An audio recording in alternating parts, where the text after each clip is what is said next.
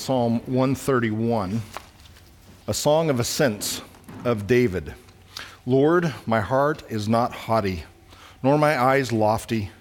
Neither do I concern myself with great matters, nor with things too profound for me. Surely I have calmed and quieted my soul. Like a weaned child with his mother, like a weaned child is my soul within me. O Israel, hope in the Lord for this time forth and forevermore.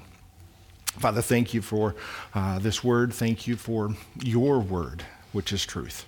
We ask, Lord, that as we meditate on this passage and as we prepare ourselves for your supper, we pray, Lord, that you would bless each one of us as we return that blessing.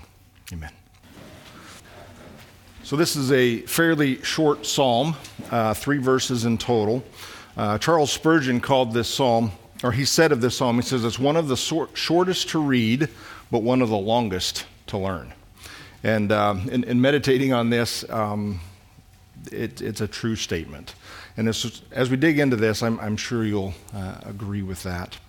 So Psalm 31, it's a psalm of triumph. But as we all know, God's triumph is not necessarily what the world defines as triumph, right? Instead of talking about power and wealth and fame and personal glory here, David is talking about humility and contentment and hope. And even though this is a psalm of ascent, it teaches us that the way up is actually down. Jared Longshore, and I don't know if any of you all know him, but he was a Reformed Baptist and become Presbyterian, so some of those in the audience know that path. But he was on his podcast earlier this week. He was speaking of a Puritan prayer, and he reminded me of it, where this Puritan prayer speaks of this as being a paradox.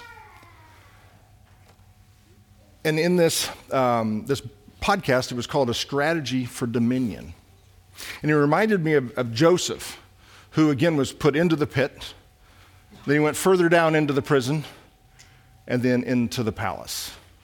And he told the story of Jonathan in 1 Samuel 14, where he's climbing down through a valley in pursuit of the Philistines, he and his armor bearer, and they're going after the army of the Philistines. And he's down in the valley, and on his way going back up, he's being mocked by them, and he sees that as God saying, I'm going to give them into your hand. So he climbs up, and he vanquishes 20 of them within a half acre. And then, of course, for us, the humiliation of our Lord and Savior, his death, his burial, his resurrection, and then exaltation. James 4:10 says, humble yourself before the Lord, and he will lift you up. So as we look at this passage and as we understand that practicing humility, God's going to lift us up, we should be practicing humility, shouldn't we? Now, first, verse 1, we're only going to look at verse 1 today.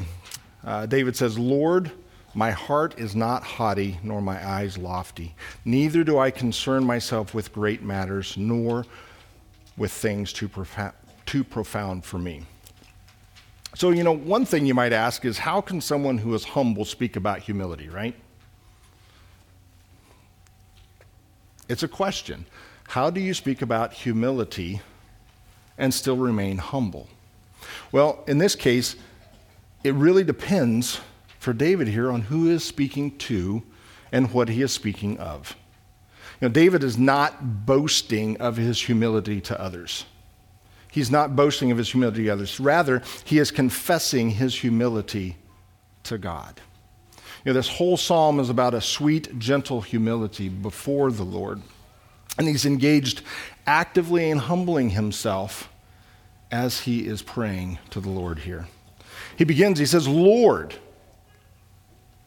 So as he's beginning, he's telling us who he is addressing with this prayer. He says, Lord, and he's speaking to his God, his Lord, his Creator, his sovereign God, the self-existing God, the covenant-keeping God. So humility begins with a focus on the Lord and who he is and not on ourselves. Everything that follows in this passage is based on the context of that word, Lord. He's directing it to the Lord. So after he proclaims who he is speaking to, he continues on in prayer. He says, my heart is not proud. Now, the word proud here is accurately translated high or lofty or tall. And David's reference to his heart is speaking of that inner person, the inner man, his desires, his ambition, his motivation. He says, my motivation, my desires are not lofty desires. I am not proud before the Lord. This is King David, okay? That's a remarkable thought, that he is not ambitiously pursuing the kingdom. He is pursuing the Lord in humility, and God is lifting him up. There's the right perspective here. You know, our pride is a barrier in our relationship with the Lord. Psalm 138:6 says, God is near the lowly, not the proud. Proverbs 18:12, pride is the fast way to destruction. Humility is the way to honor. Proverbs 16:5 warns us, the Lord detests all the proud of heart. Be sure of this, they will not go unpunished. So it starts here with the heart. Do not be proud in your heart. Do not be proud in the inner man. Secondly, David says that he is not proud in his attitude toward others. He says, nor my eyes lofty. Okay, this word lofty here is the same word that's used in Isaiah 6:1 when Isaiah says, I saw the Lord seated on a throne, high and exalted, and the train of his robe filled the temple. You know, there's a good lifting of our eyes, right? When we lift our eyes up to the Lord, I lift my eyes to the hills. Where does my help come from? My help comes from the Lord, the maker of heaven and earth. But there's also a wrong lifting of our eyes. If we lift our eyes up only to look down on people, and that's what David is speaking of here. He's saying, my eyes are not lifted up so that I look down on people. Proverbs 30, verse 13 says, those whose eyes are ever so haughty, whose glances are so disdainful. You know, haughty eyes are those that look in disdain at others. Haughty eyes are those that have elevated oneself so that we might look down at others. You can either look up to the Lord, or you can look down on others, but you cannot do both. Psalm 101:5 says, whoever secretly slanders his neighbor, him I will destroy. The one who has a haughty look and a proud heart, him I will not endure. In Proverbs 6:17, a proud look and haughty eyes is the first of the 7 abominations listed. So David here is saying, I do not have haughty eyes towards others. I do not look down upon others. I do not have pride of myself in relationship to others. One thing that I thought of in looking at this, since it is the same word, it's almost as if we have haughty eyes, if we have proud eyes, if we want to look down upon others, it's almost like we take the Isaiah 6:1 passage and we say something like this, I saw myself seated on a throne, high and lifted up, and the train of my own robe filled the temple. That's the consequence to seeing yourself high and lifted up and not the Lord. So if we're going to practice humility, we must get rid of those haughty eyes. David's words here are instructive, and he says, again, do not have a proud heart, do not have a proud attitude towards others, and thirdly, he says, you don't need to feel like you need to know everything. You don't need to understand it all. If we look at the last of that verse 1, it says, "Neither do I concern myself with great matters, nor with things too profound for me." Is David saying here that he's not pondering deep things? It's not what he's saying at all. He's giving us here instruction. First of all, he says, again, he's concerned about the heart, he's concerned about the inner man. Then he's concerned about his eyes and where he's looking. And this third actually has the concept of walking. He says, "I do not concern myself." Well, that word is the same as walk in. So it's like his mind, what he's thinking, but also what he's doing. I do not concern myself with the great things. How do I walk in this life? How do I live in this life not proud before the Lord? And he's saying that that's what he's doing. That he's not worried about the things he cannot know. Deuteronomy 29:29 says the secret things are of the Lord's. So he's not concerned with the secret things. He's concerned with what this has for us. He's meditating on God's word.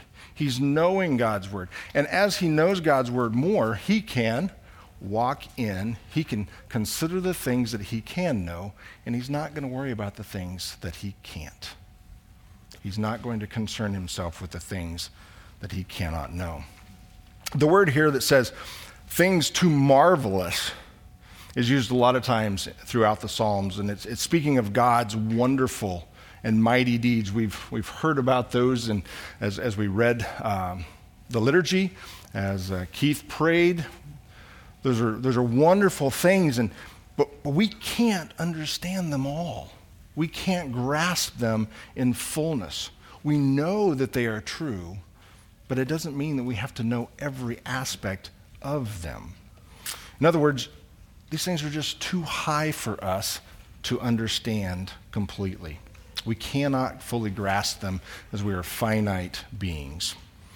David is basically declaring that he rightly understands the distinction between the creator and the creature himself. He's saying, I know my place now. I understand it.